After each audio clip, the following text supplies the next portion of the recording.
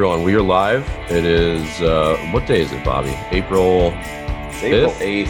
It's April 8th? No, it's April 8th, yeah. It's April 8th. Welcome back to the Morning Brushback. I'm Dan Blewett. I'm here with Robert Stevens. Bobby, how you doing? I'm feeling good this morning. Yeah. So our guest fell through. So I apologize if you came here today specifically to listen to the man behind Astros Shame Tour. Just had some difficulties this morning and a very actually contentious conversation, which I'm not going to get into. But anyway, so that fell through. No big deal. So we're going to carry on today. Bobby, what's the latest on? I think we need to start off with one of your conspiracy theories. So coronavirus, you have a million of them. You probably don't think we went to the moon, or maybe the moon is made of cheese. What do you have? Supermoon yesterday. What do you have? What do you have for us? Well, did you see the supermoon yesterday? No, I live in a little dungeon of solitude. I did not see the moon.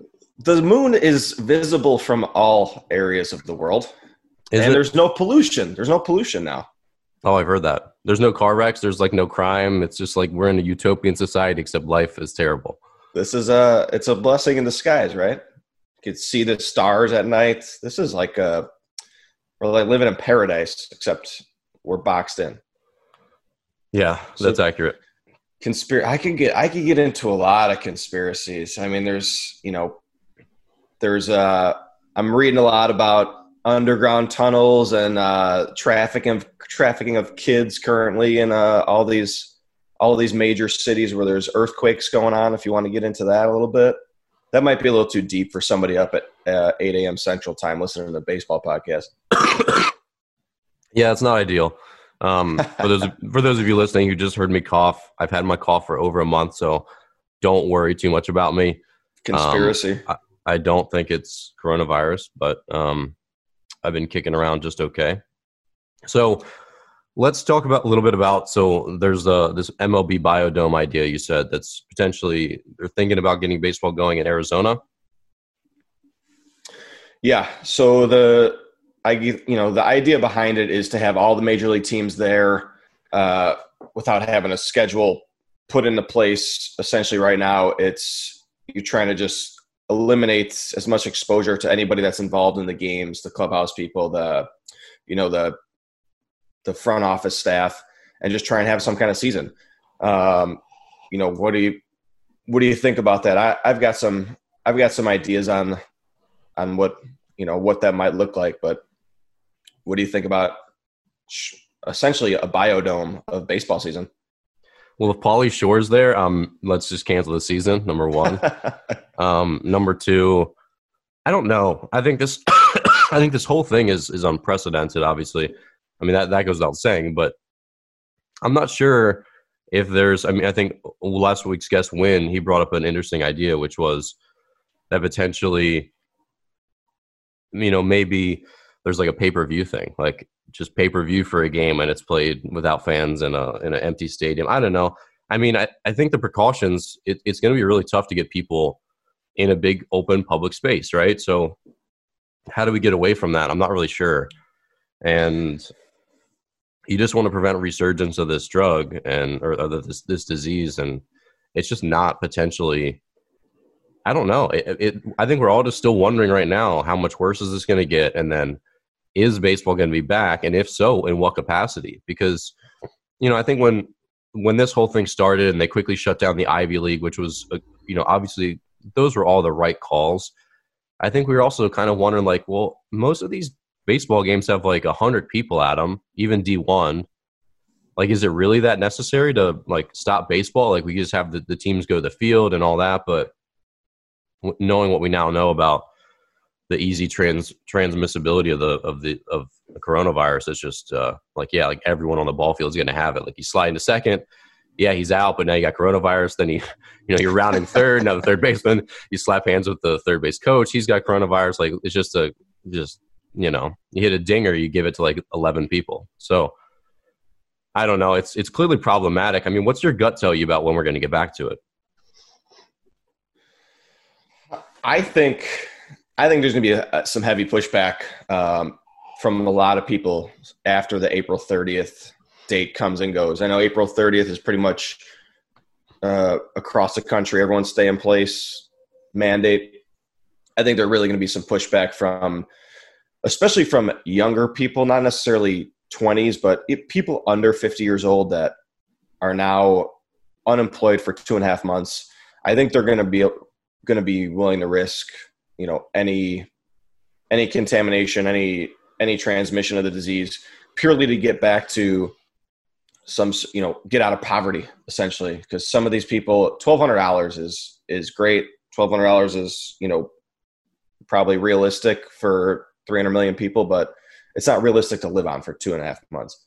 I think you're going to see some real, people are right now. I think they're kind of in that, I don't want to say honeymoon phase, because it is getting a little restless staying in the house, but yeah, for sure. I think it's the honeymoon phase of people are enjoying probably a little bit like relaxing, maybe spending time with family that they've been working 50, 60 hours a week.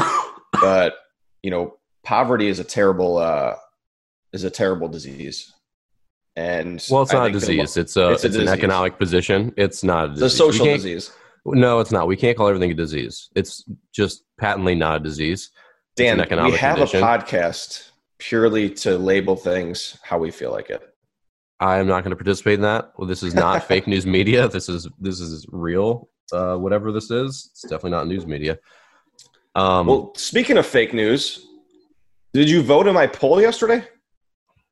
No, I hated your poll. It was what? Who do you trust least? Hold on. Bill Gates, I'll read CNN, China, others. China, or Carol Baskin. I have no stake in Carol Baskin because I don't watch The Tiger King, as we discussed. She's leading the poll right now. 80 votes. She's got 38%. Why is Bill Gates on there? Just as a red herring or what? I don't trust Bill Gates. He's a smug bastard. He's not a smug bastard. He's one of the, I think, most genuine. Like, what evidence do you have that he's smug? I mean, I guess that's an opinion, but it's not. I've never seen any evidence of him being smug.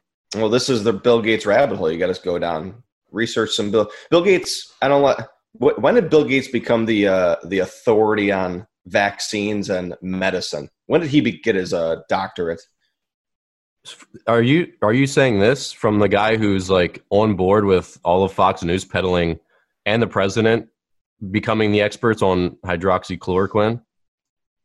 I don't think anybody's an expert on it. I think it's doctors are. I don't know. I think it's a reasonable suggestion that if it's doctors are. Not doctors. Well, Bill Gates is not a doctor. Well, let's go through the list of people who are not an expert on hydroxychloroquine. Number 1, President Trump. Vice President Pence. That idiot Navarro, whoever that is. Jared Kushner, the child. All those people. None of them are experts. Or also, Ingram, any of those people. None of them are experts on it. Bill Gates. So Bill Gates is a philanthropist. He has lots of money in a foundation, and what he does. And the reason I don't know if you call him an expert. I'm not sure if that's the term I'd give him, but he spends pretty much his entire life now trying to help people in other countries. I disagree with that. I don't think Bill Gates is helping much of anything. What evidence do you have to support that? I'm very anti-Bill Gates. Why? Because I don't believe if you look at who his but here's what I don't want to hear out of your mouth. I don't want to hear but I don't believe. That's not evidence. Okay. That's just all right. saying. Follow the money, right? Bill Gates's foundation invests almost extensively in a lot of pharmaceutical companies. Bill Gates has, now you forgive me, I'm not prepared. I'm not prepared in my list of my hatred of Bill Gates. But Bill Gates has, he had Project 201, which was basically a simulation of if a pandemic were to sweep through, the world, what it might look like. He's also been on the record saying that we need to depopulize the world, and a major pandemic or virus would be the best way to do that. That is my word. There's just more stuff about Bill Gates. It's, for as much good as he might be perceived to do, I really think of everything that I look through about Bill Gates, which I actually do. I just don't trust him. I saw a funny meme yesterday that said he couldn't protect Windows from viruses. How is he going to protect the world population from virus? which I thought was pretty funny. I just don't trust Bill Gates, and maybe I'm in the minority, but you're definitely in the minority. That's fine. But, Bill Gates gets I don't know why he's getting a lot of credit for leading the charge on vaccines and medicine when this guy clearly is not an expert in any of that. He's an expert in computers, just as as you would be an expert in baseball. And he's been devoting his life for a number of years. I don't have any idea what the number is, but a number of years on like malaria drugs for one, and all these other things. And his foundation's helping to develop some of these. Yeah, but are they? What do you think? Like deep down, he's got some sinister ulterior motive, and that he's going to come out with a flamethrower in 20 years.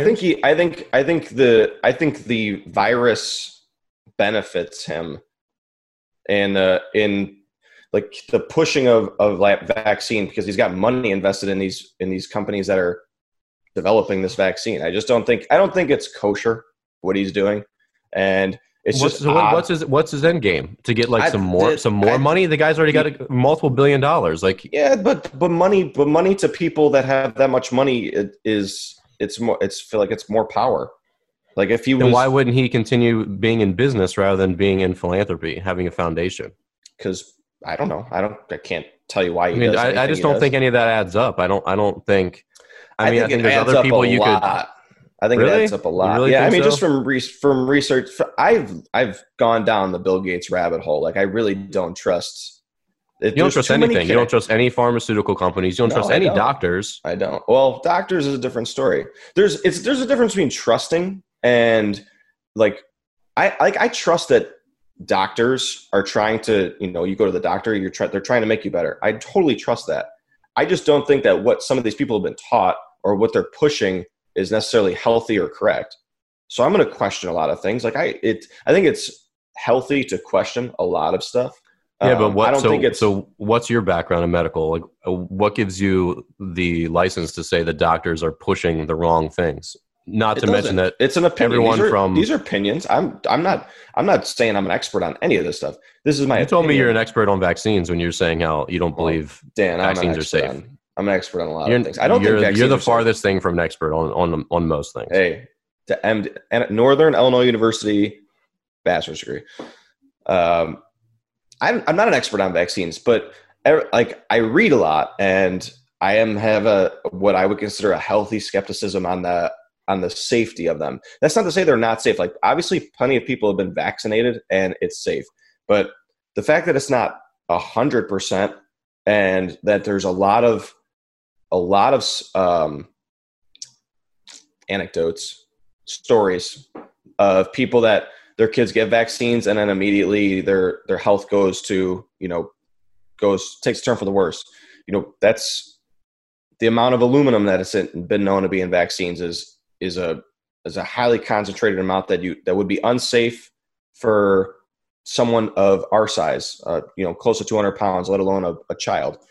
I don't think if you want to vaccinate your child or you want to believe Bill Gates, but things totally. Like that, like is that 100% true, or what's your source of that information on aluminum? Yeah. I'd have to pull it. Have you really fact checked that, or is that some just like dark web? That's a fact. No, that's a fact. The amount of aluminum in a vaccine is if you were exposed to that amount of aluminum, it would be considered an unsafe amount. Why would the FDA approve that? Vaccines are the only drug administered by doctors that you're not held accountable. So if the doctor prescribes you something that's incorrect, makes you more sick, you can sue that doctor, right, for malpractice. Vaccines, you cannot. It's the only thing you can't. If you have complications because of getting a vaccine, it's the only thing you cannot sue or get retribution for. So let me read a line from the CDC.gov. What is an adjuvant, and why is it added to a vaccine? So an adjuvant is an ingredient used in some vaccines that help create a stronger immune response in people receiving them. So the aluminum that they add, I suppose, is an adjuvant. So aluminum salts, such as aluminum hydroxide, have been used safely in vaccines for more than 70 years. And so many people have taken these. So many people.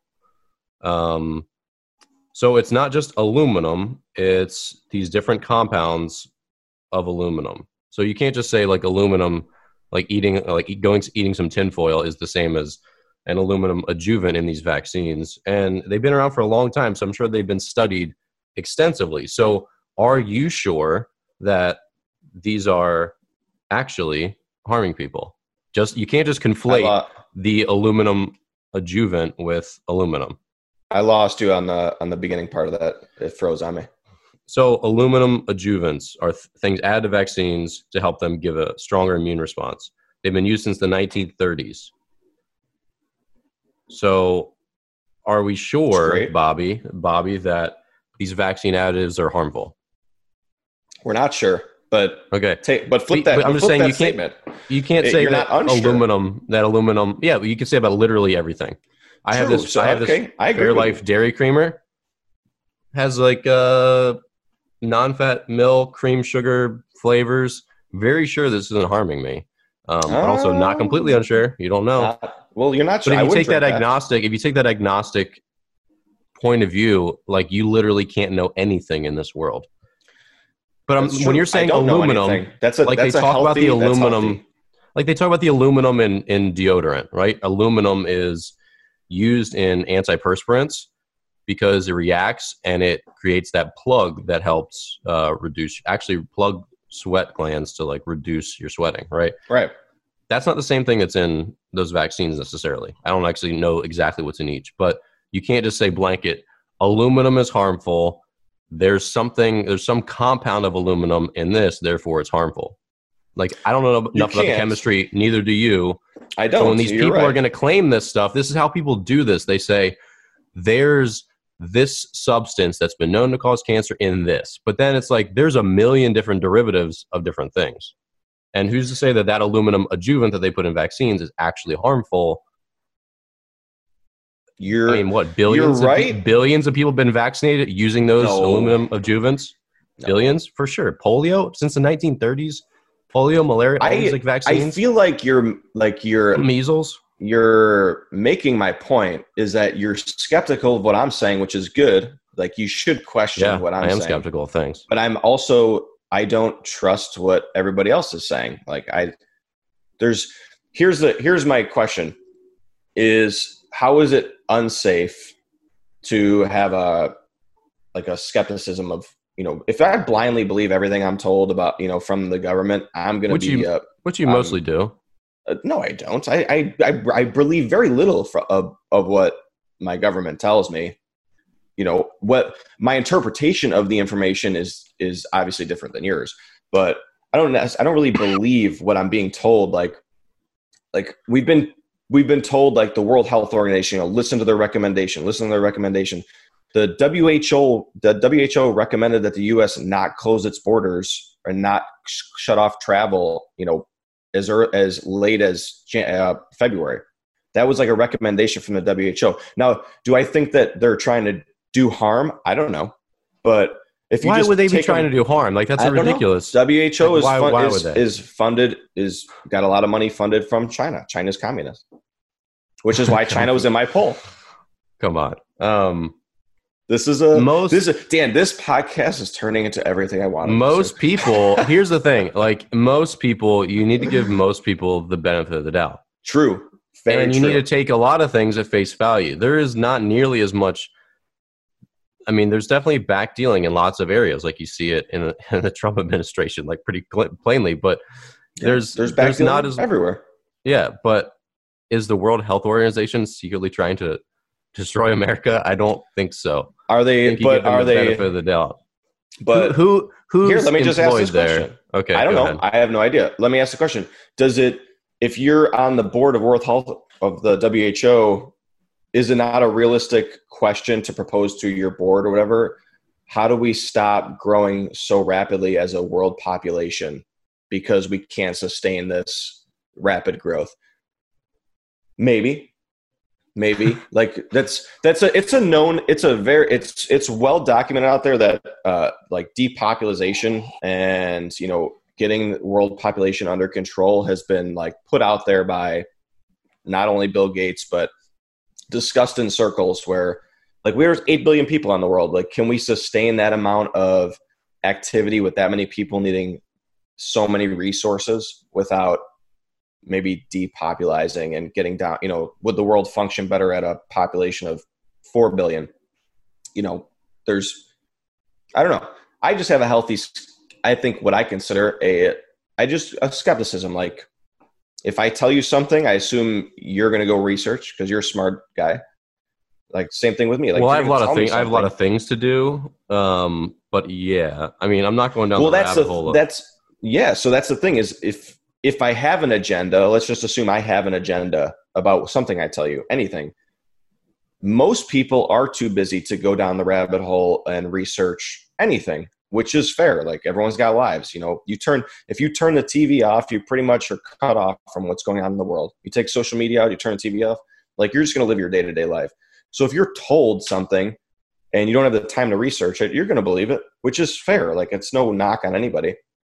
But if you're going to go down some of these rabbit holes, you're going to see odd, branches off of the topic that tie in a little too smoothly, that lead you to places where it doesn't, something isn't totally right. And money is the main factor. And I don't know what Bill Gates's motive may be. Maybe Bill Gates is just the greatest person in the world. Just from seeing interviews and him conducting these very odd, the Event 201 and stuff like that.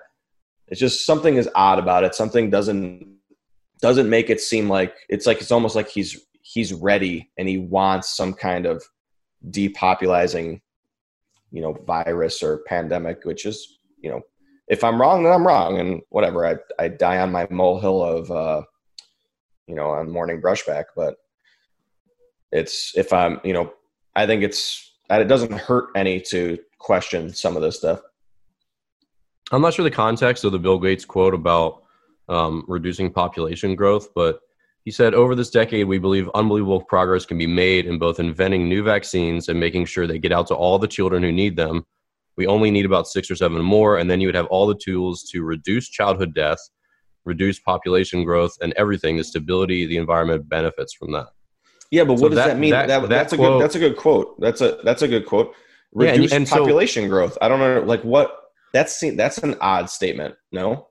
Well, that's what I'm saying. You can't take that. That quote doesn't fit anything out of context, except if you read the rest of it. If you just take out if you take out those 3 words, you can say, ooh, nefarious 3 words, reduce population growth. But if you read the whole quote, number 1, even completely out of context, it says progress can be made inventing new vaccines and making sure they get out to children who need them, which is obviously implying helping children avoid diseases and death. Sure. And then everything, the stability of the environment, we reduce childhood death, and everything, the stability and environment benefits from that. So clearly he's not using vaccines to increase childhood death. He says to reduce childhood death. So we need the rest of that video clip, which I don't know where it is. I'm not going to search right now. But those 3 words, you can't take those 3 words. You can't take those 3 words out of context and just say, I'm taking them in context like that. That's not in context. There's no nefarious context in that quote. He's saying it's an odd thing to slip in there, though. Why would he say that? He obviously has some broader meaning. If you probably listened to the whole clip, but neither of us have. But that's the quote. You're reading me the quote, and I'm interpreting that quote as reducing childhood death, which I have questions about. Are children dying from what they're getting vaccinated from? So they don't have vaccines. No, they lack vaccines. Okay, but I'm saying the vaccines that have been developed, like your parents were vaccinated with about 8 vaccines, something like that. Like, children today get upwards of 46 vaccines. So were those 38 new vaccines, were they being developed to stop childhood death? And were childhood deaths at much higher because of those diseases before the vaccine was developed? A lot of questions. I just asked 3 questions about that one statement. I don't know anything about it. I really don't. I have no idea what those new vaccines are, or like the 6 to 7 new vaccines that he wants to develop. Like, what are those vaccines? I questioned making a coronavirus vaccine because we didn't make a swine flu vaccine, and swine flu was 60 million people in the U.S. got it. 1 in 5 people got it. And I'm not saying that there shouldn't be a swine flu vaccine. Maybe there needs to be. I haven't heard of swine flu like reoccurring. It's just it's odd. Like I don't know if I don't trust personally what Bill Gates says at surface level. I would want to dig deeper on a lot of the stuff that he does say, and maybe he's totally like you said. Maybe he's on your side, or maybe I should come to your side and just believe him at face value. But maybe again. Within that quote, there was no nefarious context. And reading further, it's basically saying that a lot of families where disease and childhood death is rampant, they tend to have 7, 8, 9, 10 children because they know some of them will not survive. And now if we can reduce childhood mortality rate, now they can have smaller families, and it counterintuitively, and he says that a number of times, he's also quoted saying it's counterintuitive, but when we reduce childhood mortality rate, now families can have smaller families and the population doesn't grow as fast. So yeah, but does that make sense to you? Like, let me paint the picture. Like, let's say I'm a family and I have a high infant mortality rate history. Like, I want 3 kids. So am I going to have 6 in hopes that 3 of them survive? Probably not. Like, I'm going to have 3. And if a child dies, like, God forbid, I would probably have another one. So I don't know how much sense that makes. Like, are people just pumping out kids in hopes that that's not, I don't think how that's how children die in some of these countries. I don't think it's just like, oh, I had one and he passed away or she passed away. It's when they're 5, 6, 7, 8. Like, I mean, and I think just, it seems like the birth just keeps continuing. I don't know. I'm not an expert on this, but again, in the context of that one quote, and then with a little further context of him explaining how it's counterintuitive, like there's nothing nefarious in Bill Gates trying to vaccinate children to reduce childhood death. Yeah, but see, that's what we get here. So, like, but he did not vaccinate his own kids. Why? That's Danny. I don't know, and I don't know that that's true, and I don't. That's a true statement. Well, the important thing here is that I don't want to keep talking about this. Jeez. But what I do want to talk about is, how do you feel like sports are going to be impacted going forward? So, do you think football is going to happen on schedule? I think it probably is. I think training camp's probably going to be shortened or something. But I think everyone is still like, okay, the worst is maybe still to come as far as infections and death, but then also where are we headed? Will all the major sports leagues get going at all? And will baseball, I mean, are they going to do a 90-game schedule? Are they going to do a 60-game schedule? Are they going to get anything in? Will they play till Christmas? I don't think they'll play till Christmas because they're going to overlap with football, as our guest Will Carroll said, and they're not going to win that battle with football very well.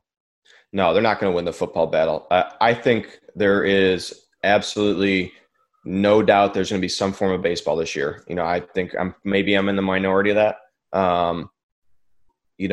There's going to be concessions made on both sides. Like the MLB PA is going to want to play because they're going to want their players to get the money. They're going to want the service time. They're going to want that revenue share because the MLB PA makes no money unless MLB makes money, obviously.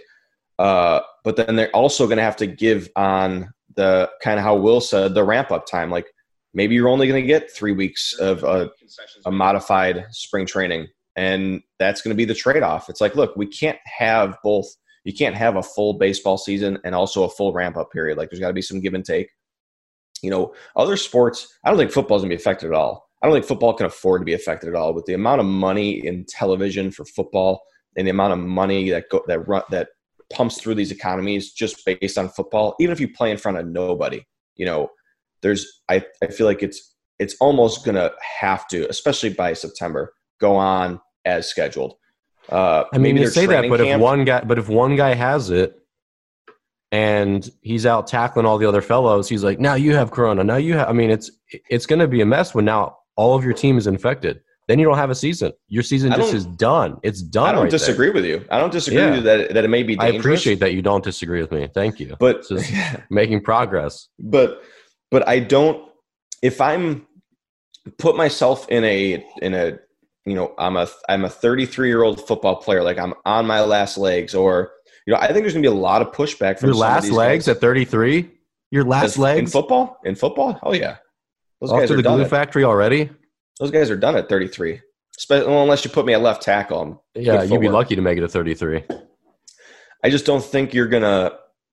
I think you're gonna have a lot of resistance from the players. I think players, especially by that time, are gonna want to play. And if that's the case, I think you have to weigh the good with the bad. And I think they're gonna play. I really do think they're gonna play. I don't think you can hold people out of work and out of everyday life that long without some pushback. I don't want to say revolt, but some major pushback. I'm not saying it's right or wrong. The safety of it and the safety of anything like football in general is a dangerous game. But this is their livelihood, and these guys have a small window. Football specifically have a small window to make money. Baseball's got starting to get a smaller window. Wynn said it. When we were talking, like these guys come into the league younger and they get out younger. Like to lose a full year, to lose all that revenue, 10 figures of revenue, like that's you're playing with a lot of livelihoods. I think, as we get closer to that, I think it's going to be more and more people are going to be flipping to the side of like, we need to try and get back to normal. Like we really need to try and start, ramping back up the economy and day-to-day life. Yeah. So to your points, I mean, we can't control any of this. So I know, you want to make hay while it's, what's the saying? Get them strike while the iron's hot. Harvest while there's hay, or make hay when, so I don't remember Midwest sayings. But I don't think we can control it. And yeah, I agree. It's clearly untenable, the economic situation, right? I mean, I think it was an insensitive thing to be talking about 2 weeks ago. And even still now, like, hey, old people, you should go back to work because you want to make sure your grandkids have a good economic situation here in America. So go it's an asinine thing to say. Like, you need to go back to work so the younger generation can live. Like, that's ridiculous. No one wants that. But it's very realistic that this situation it can't go on forever. But we also just don't necessarily have control of that, because if it becomes this crazy outbreak again, or just doesn't flatten, I mean, then life's not going to go on as normal. And it's clear now this is not just the flu, right? Like the respiratory problems and the need for ventilators and all that stuff, it's not just the flu. Like, I have asthma.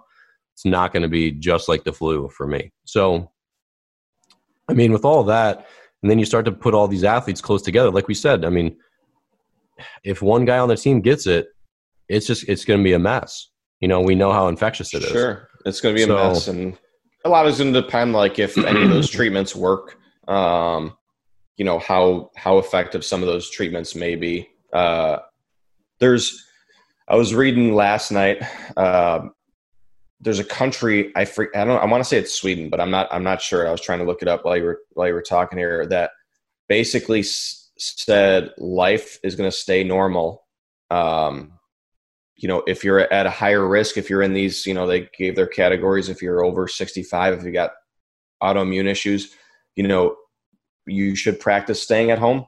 But everybody else, like, go to work, and it's going to be, practice a little social distancing, but they didn't shut down their economy. I think it was Sweden, and they only reported currently up to, I think it's like 611 cases out of their 10 million people, which is, it's just it's interesting because I think they're the only country that's doing it that way. I'm not saying that the U.S. should do it that way. It's just a difference, it's a different look on how they're handling it. And maybe Sweden's got a younger population. Maybe, maybe something else is going on in Sweden that we don't know.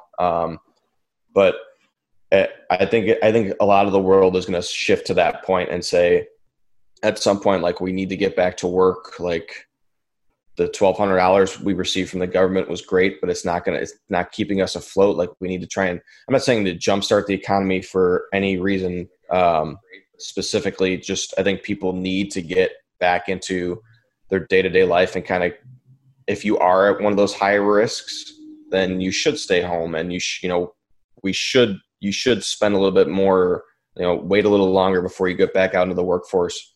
But if you're a healthy 30, 30-year-old and you're not going to endanger anybody at your home that's at risk, I think a lot of people are going to want to go back to work. I think they're going to, demand to go back to work. And I don't know if that's correct or not. I don't know. I don't know either. It really is difficult. I mean, now the one thing you wonder is, okay, if it flattens a bit, and like, for example, right now, my sister she's mailing me a face mask. And I asked her, a la Bobby Stevens, I said, hey, where'd this mask come from? How do I know it's not like a smallpox blanket? How do I know it's not been just, this could be a part of a bigger conspiracy. This is where you go, Bob. This is what happens. They wanted the masks. Whoever they wanted the masks. And now the masks are all coming from a central supply from a planet in outer space where they've infected them with the second strain. That's what this all is. They're coming from China. Just like smallpox blankets. No, but, right now I can't buy hand sanitizer. Like, can anyone? No. I bought a bottle of bleach, which was extremely exciting. I mean, it's a highlight of my year. My sister mailed me some sanitizing, cleaner for my whatever. Can't buy gloves, can't buy any of that stuff.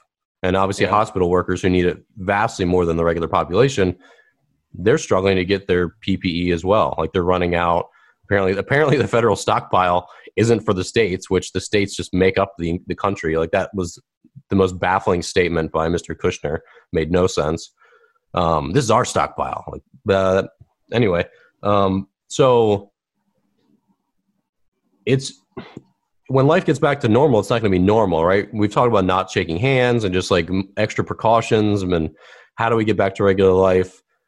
And how do you coexist without passing this on? And one of the things they've been talking about is that it can spread through much smaller, perhaps aerosolized droplets. Yeah. Rather than just me coughing straight into your mouth, which if you're here, I would definitely do. As you're talking about Bill Gates' nefarious schemes, I just cough straight in your mouth. But, it was funny because I was talking to my dad about this a couple weeks ago as I was jogging, and I jogged past a person who was smoking. And obviously your breath escapes your body. And we all have like this, I think, idea of what happens when we breathe or when we fart, that it's just like, it like goes out in front of you. But especially when you think about a fart, it's out the other end, like not close to your nose, but you smell it instantly. It's like fascinating. It's like, how did that get to my nose that fast? It's like shooting around like the speed of fart light. You know what I mean? Fart light. But my point is that the travel of gases leaving our body, mostly our mouths, it goes a lot farther and faster than you think. And so when you start to look at a smoker, you can see it, obviously, because there's those little tiny particulates. That's what smoke is. And so I'm running, and I see, a guy like just exhales. He's not breathing in any particular way, just smoking a cigarette. And I run past and I smell some of it, and I go through a little bit of it. And I'm like, that's what everyone's breath is like. Not just his. His is just like, it's got like a tracer in it. Like the smoke is just a tracer, right? It shows where his breath is. And so then you start to think, well, if there's coronavirus in that breath, I just inhaled it. I just ate it. Like it was a meal, right? Sure. So, and they're saying that that's kind of like, it can exist in smaller aerosolized droplets than we realize. But at the same time, they said, this is probably not how you're getting it. Because if he was, and my dad and I talk about this as well, if it was being transmitted that easily, like just from being close enough to someone who's just talking, then so many more people would probably have it by now. Like it'd just be everyone, literally everyone would have it. Because you go to the grocery store, if that was the case, literally every person in that grocery store would be infected by just a couple of people. I mean, you just can't get around walking by somebody. So that, that's why we should wear masks, because it's just going to reduce, it's going to catch some of it. It's going to reduce the radius that we're breathing all this on each other. So that makes sense. But I think that's just part of the question is, how much do we really need to protect ourselves? How far what is the radius of safety? If we have gloves, if we really touch something, sanitize our hands, and then go back to our business, how protected are we, right? I think that's a big part of it. So it's just really tough to know like how quickly we could get back to normal. And It's just it's a lot of unknowns. It's a really strange time for unknowns. So getting back to normal is a good point. And I'll ask you this, because I had a discussion with a guy a few weeks ago, kind of at the beginning stages of what this was.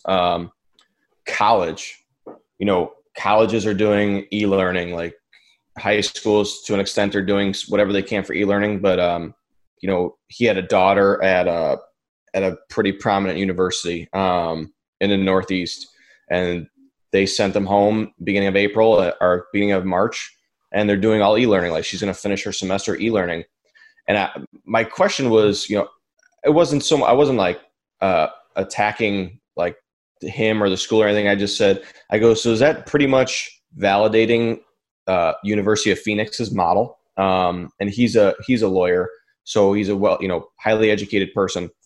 And so is that validating the University of Phoenix's model? Is that basically devaluing universities around the country, the fact that they can basically e-learn and do it from, like, she's living in Chicago and her school's in New York. She can do it from Chicago. By all accounts, she could get her degree sitting in her home in Chicago. I know people, when University of Phoenix came out, kind of like scoffed at what it was, and online learning, like, what do you they throw the resumes in the trash? Yeah, no one's learning. But now is that validating the online learning? Like, instead of University of Phoenix, if it says Penn University on that, and nobody knows if you were sat in the classroom for 4 years or if you couch for 4 years. Yeah, that's a good question, and you're breaking up there a little bit. So go ahead. I think change. No, go ahead. I was trying to fill the gap with usable audio in the meantime while you're being a robot. Well, real quick, I just want to throw out there, if you're listening on YouTube or if you're listening on Twitter, I'm checking the feed. So if you have something we can talk through, definitely put it on there, whether it's baseball related, softball related, coronavirus. Obviously, we're off today on different topics, but feel free to comment through Periscope or through YouTube. I'll be honest with everyone. This live streaming thing, like, I'm pretty good with technology.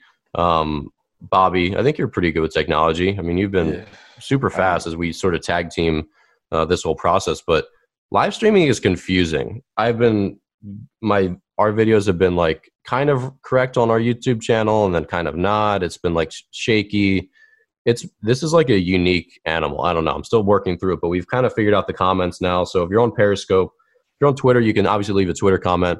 If you're on Periscope, which is an app for your phone, so if you're an old person, Joe, if you're listening, I'm talking to you. So Joe, go ahead and download Periscope app, and from there you can comment, and there's like a live chat stream.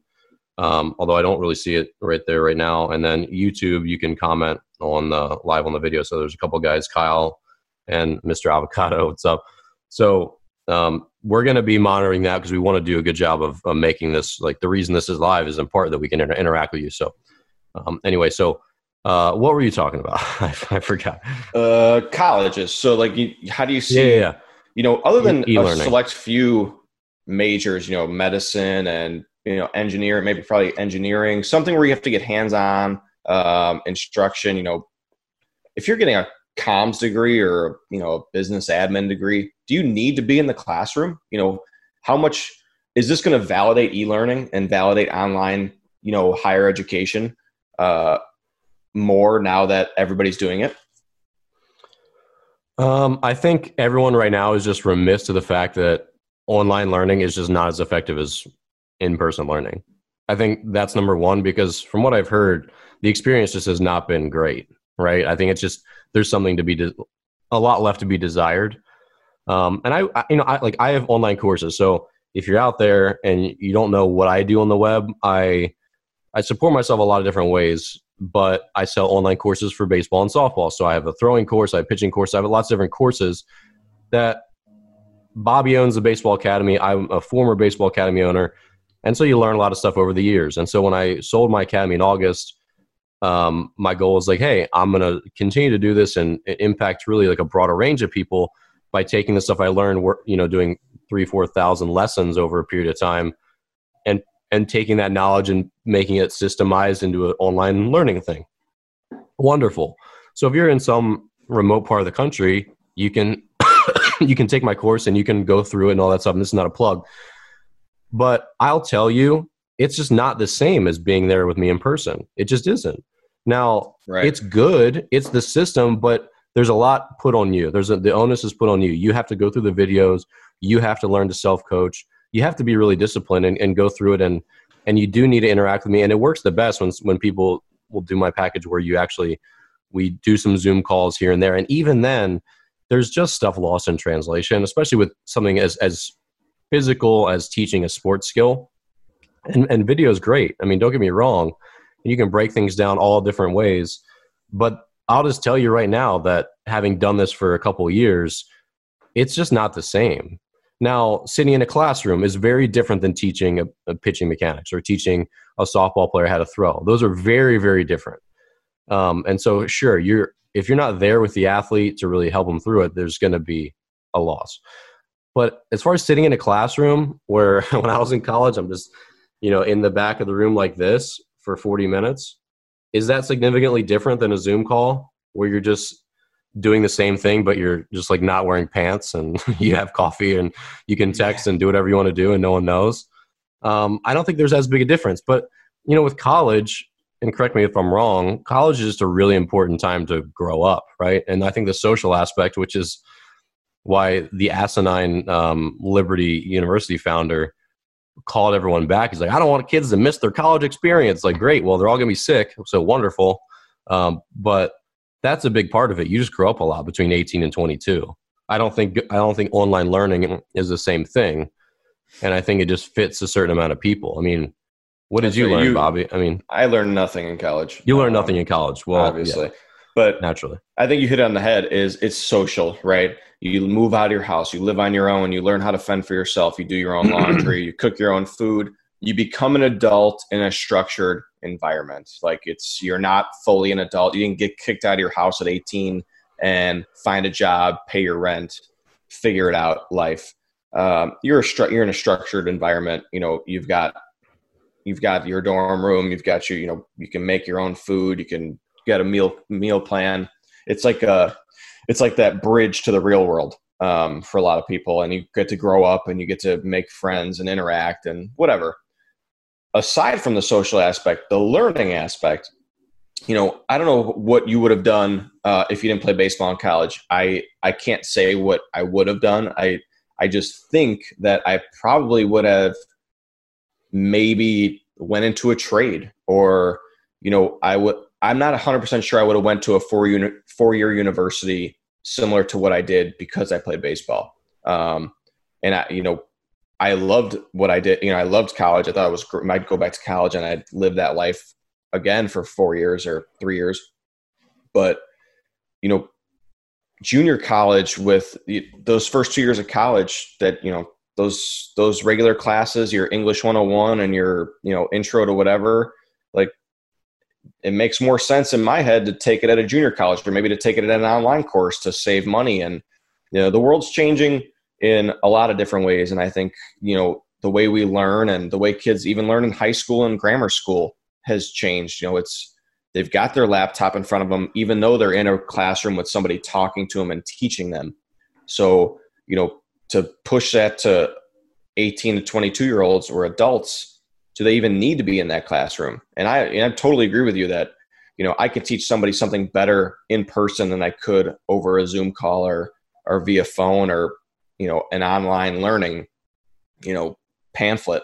But is it going to make sense to bring people to those campuses? I mean, I think it's shining a light on, the business as a whole for universities, the tenure system for some of these professors, and the amount of classes you have to take that may not pertain to what your degree is going to end up being in. It's interesting. I don't know if there's a right answer. Maybe college is going to be exactly how it was before, and there's going to be no change. But it'd be interesting to see what if there's a shift, and if some people are just like, we don't need to go back. I can do all this from home, and I can work, and I can do college on my free time. I could do college. I could do college. For those of you that are just joining, this is coffee and Kahlua, so we're getting an early start today. So this has been fun so far. I'm ready. I got another 2 hours in me, Dan. Do you? Because I don't. Well, so to your point, I agree that, and I think a lot of people agree that the college cost is just, it's broken and it's getting out of control. So, for me, so I'm a unique example because my degree was in philosophy, okay, with a double major in psychology. So you see, gee Willikers, Dan, you got a nice useful degree. Now, I actually found my degree extremely useful in the fact that I didn't know at the time, but I've been a relatively entrepreneurial human. So running my own business and then transitioning into my online business and just doing all these different things, my degree helped me a lot because philosophy helps you think critically. It helps you problem solve. It helps you convey ideas clearly. And this is how I can just pick Bobby's his sham conspiracy theories apart very easily because I can think, in deductive ways. But so there's a lot of benefit in some of these liberal arts educations, and there's actually been reports of them coming back and resurging because employers realize this. Employers don't need to just say, I need someone with a computer science degree for this computer science job. Now, obviously having background, if they need a code, they do all sorts of stuff, fine. But employers are finding value in these liberal arts educations more and more because these people are just very competent. They're good thinkers. They're good problem solvers. They're good communicators. They can write well. And that's not going out of style. My point of this is that I think it's easier than ever to have a wide-ranging education where you don't have to sit down and spend 30 grand to be in a program at college for each year, where I'm self-taught in most of the stuff that I do today. I bought other people's online courses. I've been self-taught through a lot of the software that I use and all the stuff that I do on the web from diving into it. And I credit that to my degree and but just like my nature. But at the same time, I think education's changing, and the value of a $1,500 3-credit class. I mean, well, I guess a 3-credit class is way more than that, right? I mean, 20 grand for us. It's $10,000 for 3 credits. Is that right? No, it's probably. Well, you take 15 credits. So if your tuition $1,000 a credit, I would think. Yeah. Why am I so? What's my flaw in my math here? So 15 credits, 30 credits a year. Say it's 25 grand. So it's $800 a credit. Yeah. Wait, no. Is that the right math? Yeah. No. That's close. Yeah. So $800 a credit hour. Okay. So $800 goes a long way in e-learning. It goes a really long way. Right. But $800, and this was advice for other people trying to start out in the fitness field. I told everyone as a former strength coach, don't spend all your money on these stupid certifications. There's a couple certifications that you need to be hired, to be a speaker if you want to be a speaker, whatever. There's a couple ones that, like the NSCA CSCS is an example. If you want to be a speaker somewhere, you probably need your CSCS at the minimum. Not always, though. And then having a degree helps that, but having a degree in exercise science, for example, it's not always a door that's going to open more opportunities and more financial growth for you. So when I was still running my business and I still do strength stuff, I still consider myself a strength coach. I'm still certified. I was asked, I think once in my entire career, if I was certified at all. And they certainly didn't ask me what my certification was because they don't know and they don't really care. They care if you're competent. And so when I was talking to young people, I mean, sometimes you see these trainers with, I'm Dan Blewett, ASR 7UP CBF, that was 7-Up. I can't have 7-Up over there. Like they have a million things behind their name. And it's like, no one knows what those are. They don't necessarily make you more competent. And a lot of things that do make you more competent are the real world things, like going to a seminar, going to, a 2 or 3 day camp or something. And there's an amazing event that I'm yet to go to on the East Coast by Sorinex, the Sorinex company. They make awesome strength equipment. It's called Summer Strong. And a mentor of mine, Nick Tuminello, goes there. Everyone raves about it. That's like a big collaborative event that'll probably cost you $1,000 to go and be there or whatever. But you're going to be around people that have been doing it for forever. Like people that I actually trained athletes for 20 years. And here's what the experience is like. Here's the relevant things you need to learn rather than here's what this textbook's going to tell you, right? We all know that real world application is really important. So you need a foundation of both. But the question is, do we need $120,000 or $140,000 foundation in book learning? And that's what I think is getting really hard to swallow, because we can say, okay, well, if college is a lot of sitting there doing this for 4 years for 150 grand or for 120 grand. No thanks. I can do that at home and also spend my money in a lot of different ways, being an intern for someone and putting that money in your pocket and working. And it's getting less clear that the big ticket college expense is worth it. And I think a lot of that's, they've been talking about bloat from tenured professors and just lots of administrators and just lots of systems that increase the price without really increasing the quality of the product. And yeah, I know there's a roundabout way of explaining it, but me knowing what I know now, like, my mom, for example, maybe 3 years ago, I think it was when I just retired from baseball, she was saying, hey, well, maybe you should go back and, this helping me try to figure out what was next in my life. And she said, hey, well, why don't you get your nutrition degree or maybe get a master's in this? I'm like, no, why would I do, why would I ever do that? It's going to put me, and you start thinking of your financial prospects. It's like, okay, that's going to take me negative $50,000. So what's the benefit? Is that going to put me positive $1 million? No, not in today's age. Absolutely not. Not for what I do. Like I already work for myself. It's just stealing 50 grand from me. There's literally no benefit to that unless I want to completely change fields and be in the medical field or be a lawyer or be something that you have to have, a degree, something like that to do. Yeah, it's interesting because I mean, there's plenty of examples of the most successful people in the world are, dropping out of college or, what is it? Steve Jobs went to one semester of college, dropped out. Elon Musk is Bill Gates. Bill Gates. Great guy, by the way. It's not that he's not smart. I just think he's a snake. Well, Elon Musk. You have no evidence. You've literally no evidence he's a snake. You've literally no evidence. I had a tweet that just popped up. I won't read it on air because it's a little graphic about Bill Gates. But then like Elon Musk, he's like, I didn't go to Harvard, but all the people that worked for me did. So it's like, you're going to go to some of these schools and you're like Harvard degree matters. Like that's going to carry weight. You walk in with a resume that says Harvard, like obviously you're an intelligent person, you're highly educated based on the school you went to, but there's also benefits to real world so like you said, someone that's been in the field, someone that's gotten their hands dirty and done, been in the real world and survived and, has real life experience as opposed to the sitting in the classroom with your hands folded like this and you're, whatever. It's something to think about it. I think it's realistic. It's a realistic avenue to explore if you're not necessarily going to school, like you said, for lawyer, medicine, or a sport, which will be a lot of the kids that I see, high school kids that are asking me about colleges. The one big thing I say is, can you afford it?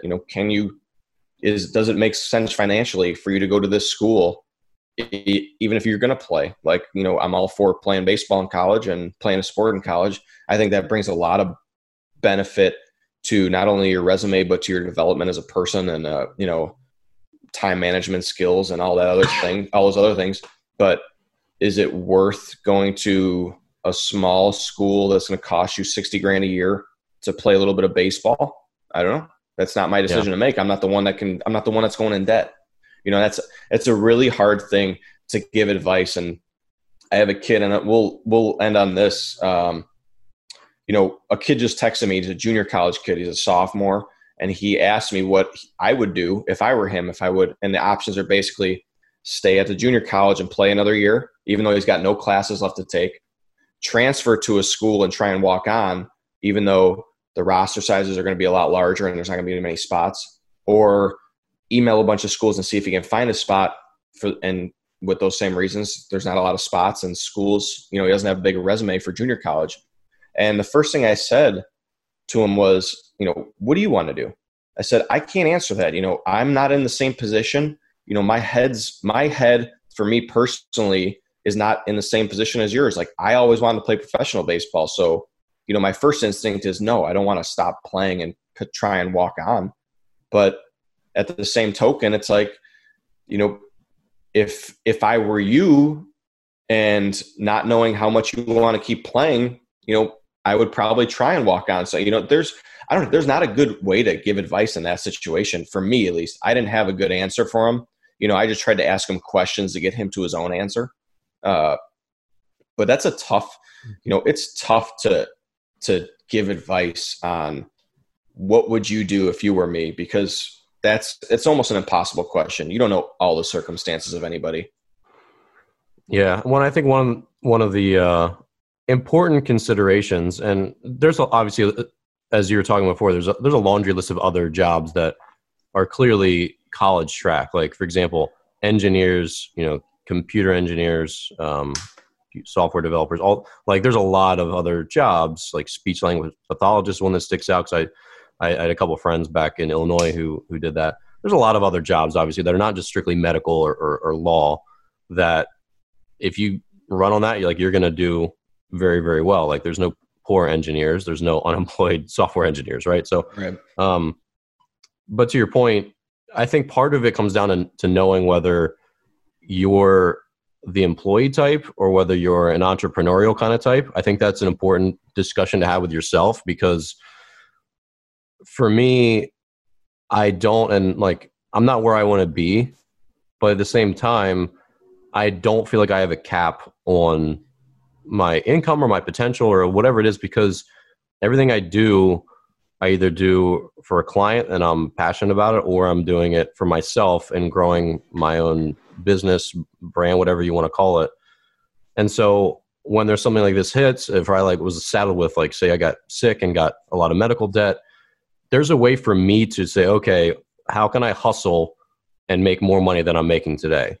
Whereas if you're an employee and this is the job that I have, and I'm in the corporate ladder, or I'm this, I'm that, and I'm making $77,000 a year, and next year I can count on a 3% raise, but this is my career, and I go home at the end of my 9 to 5, and that's that. You're very fixed at your income, and that can be scary. And I think that's the problem for a lot of people right now, where, and I mean, there's no shame in being an employee. My dad was an engineer. He put food on the table. I mean, he put all of us through college. He was an entrepreneur and provided for our family. And I'm extremely thankful for his hard work. Same with my mom. But it also, the downside to being an employee is it caps your income and your income potential to a degree. Unless you're going to rise up and become CEO or CFO one day, you're going to be in your pay grade and you're going to have to live within that. And then when you have stuff like this happen with coronavirus or something else, now you say, okay, well, I'm going to hopefully go back to that salary level, hopefully, but I now have all this extra debt. Or say I got out of college and I have 110,000 student debt, and now I'm going to make 55K, and that's it. And so you start looking at your bills and you're like, there's no way I'm going to be able to pay my student loans. Here's the math. Here's how much I take in. This is the job that I have. This is the amount of debt that I have. Here's my living expenses. I'm just not going to be able to pay this off. Right. I think that's the scary thing that a lot of Americans get into. And so then as I start, as you talk to young kids and help them with their future, and I give them counsel from my experiences, the goal is to start to try to find something that you can do on the side, and don't just do it for today, but do it for let's see where this goes. Right. And I know this podcast between us, this is a new endeavor for you, and you're learning new skills. You're doing a lot of the social media. You're doing a lot of all this other stuff. Who knows where you are in a year with this, right? I went down this rabbit hole 3 years ago, and I was doing this with our business, Warbird Academy, 10 years ago. And so this is all led up to this point. This is my 4th podcast, and it's still leading somewhere. So for the young people out there, even if you want to be a nurse, even if you want to be an engineer, even if you want to be an accountant, you should start doing something else, precisely because of these times where, even if I lost all my clients today, I make a certain amount of money that I don't have to actually do anything for. It's not a lot of money. It's not enough to support me yet, but I have always some amount of money flowing in, and that's from some of my online endeavors. It's from some actually YouTube ads. It's from book revenue. I have 2 books out. I have an audiobook. There's lots of little trickles of streams of money that come in. And I think this is an important conversation to have. And you young people have so many more skills. You're starting way farther ahead than I was, or than you are now, Bobby. Yep. And start something now. Like you look at some of these YouTubers that are famous, and this is why I love YouTube and I see how much potential it has. You can take anyone, and this guy, Mark Quest Brownlee, is a great example. He has like 10 million followers. He's a beloved tech reviewer. He's a super well-spoken, smart guy, does great videos, just reviewing all the new phones, laptops, tech, whatever. If you hit search and go oldest to newest, you'll see his first video from when he was like 14, just sitting on his like kitchen table talking about this new laptop that he got. Still very articulate, smart kid, but he wasn't afraid to just do this. And there was no clear payoff. He had no idea, I'm sure, that he was going to be a star making 50 grand every time he put out a new YouTube video, because that's basically how much you make with ad revenue, and you have 10 million YouTube subscribers. Not to mention all the brand deals and just like he's making multi-millions of dollars per year. And he just started doing that because he was passionate about it and he wasn't afraid. And there's a lot of people out there who can draw, who can do little things that they don't think much of it. They don't think much about it. And my sister, if she's listening, which she's probably not, but she's one of those people. I think my sister's super talented in lots of quirky, interesting ways. If you just start doing something today, you never know where you might be in a year or two. It might spur off into something new. And you're like, wow, that's really my thing.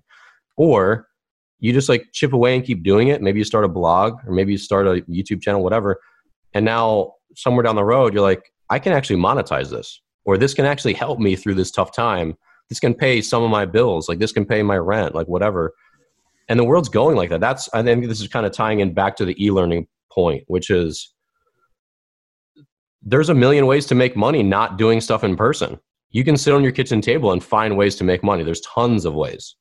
You could start a website today about reviewing fish tanks, and you could go find affiliate marketing links from all these different fish tank companies. You could review them on Amazon, use Amazon links, because people look for fish tanks, right? This is just like one bizarre example, but you could have like the fish tank market cornered, where you don't actually produce anything. You don't actually sell anything. You just sell information and review stuff. And people go, oh yeah, thanks to this article, the 5 best fish tanks for a low budget, I'm going to click on this one. You go to Amazon, you buy it. The person who has that Amazon link, that website, they get 5% commission of a $700 fish tank, and you churn that over enough times and you make some money, and it just like comes on in, and you don't have to do anything in the future.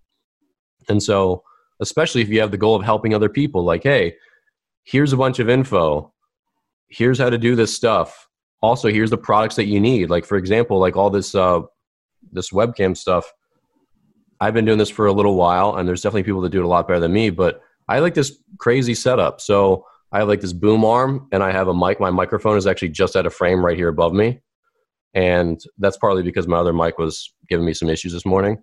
I have a camera, which is my webcam. That's why I look sharp. I have this audio recorder that it's plugged into that plugs into my nicer mic when I use that. I have this weird system. And a lot of people right now, for example, are trying to figure out, how do I make my webcam look better? Like, I'm doing Zoom calls for my company. I want to look sharp. I want to look professional. I want my audio to sound better. How do I do that? Mm-hmm. Well, I haven't done this, but I could, and I'm sure countless other people have. Put a blog post together. Hey, here's the options. If you want to be a little bit better for a $100 budget, here's what you should buy. If you want to make yourself look even better for a $300 budget, here's what you should buy. If you want to go all out, here's what a $2,000 or $1,000 like really great webcam solution looks like. And people go, oh, this is what I wanted. Like, I wanted to figure out how to do this thing better. And this is great. I'm going to go click, I want that webcam. It's easy for me. I just click that, and now they're cookied. And, when they make a sale, or they buy their webcam that I recommended, now I get a $4 commission or whatever. And that seems like an insignificant amount of money. But when you do that over time, you're helping people solve their problems, and you have just like a little flow of income. And then again, you just like never know where that goes at some point. You might eventually be like this revered tech reviewer or whatever it is, right? There's lots of stuff you could do. Right. I think my sister could sell stickers or like handmade something or other. My sister's talented and quirky and good vibes and stuff like that. Like, you just never and you just got to try stuff. So, all right, I'm off my soapbox. It's a good soapbox. I liked it. I mean, just the world's changing, right? So like for young kids, just start doing stuff on the web. And this doesn't have to be for young kids. It could be anybody. Like, if this is your downtime, like you're furloughed or you're laid off, which I know is really, really tough. And I've been through that period actually in the last just like year of really trying to figure out like what I'm going to do as I left my other business. It's a hard, stressful time, but one thing you can do is potentially just explore what you want to do, right? Like what else could you do on the side? Like what could you start that maybe you both find meaning in and maybe you're passionate about, and there's an opportunity. So I don't know. There's a lot out there, and definitely learning is changing, and the college prospects are changing. Definitely. Well, Robert, we had a good impromptu episode today. It was good. Next episode. Speaking of which, tell me about your boom arm. I can see your mic suspended all up in your face. $20 boom arm on Amazon.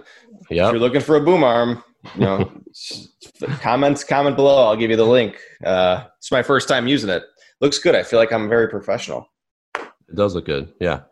I'm really looking for the next, how to get a haircut during these trying times, because it's really I'm going to let my facial hair grow out until my wife makes me shave it, but I really could use you miss the things you take for granted, like a haircut and going outside.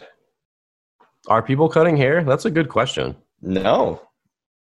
Although the mayor of Chicago got her hair cut, and it was quite the issue that she had the gall to go get her hair cut while everybody else has to stay inside.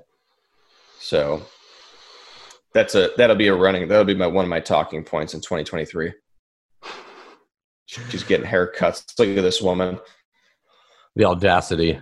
All right. Well, thank you for tuning in. If you were here on Twitter or YouTube, we appreciate you. Definitely check out the show on iTunes, Spotify. So if you want to catch up on our previous episodes, we usually upload them the same day. So you can find them all on Spotify, iTunes, any of your other podcast platforms. I'm not really sure what other ones there are. So on Friday, we have a guest, Frank Alexander, who is the ATC for the Yankees team doctor. So he's seen a lot of high-level baseball players. So we're going to be talking about baseball injuries and softball injuries as well, because I want to talk about the softball side a little bit and demystify some of the myths around softball pitching in general, that these girls can pitch a million pitches and just be fine. Like you can just throw all day, which is not the case. He says they see a lot of overuse injuries. So we're going to talk about that. Really good guy. And then we've got guests booked all the way out through April 24th so far. Had another one last night. And pretty good stable of minds coming on the show. So we're excited. So thank you again for being here. Bobby, send us out. Dan, it was fun. We'll see everybody Friday.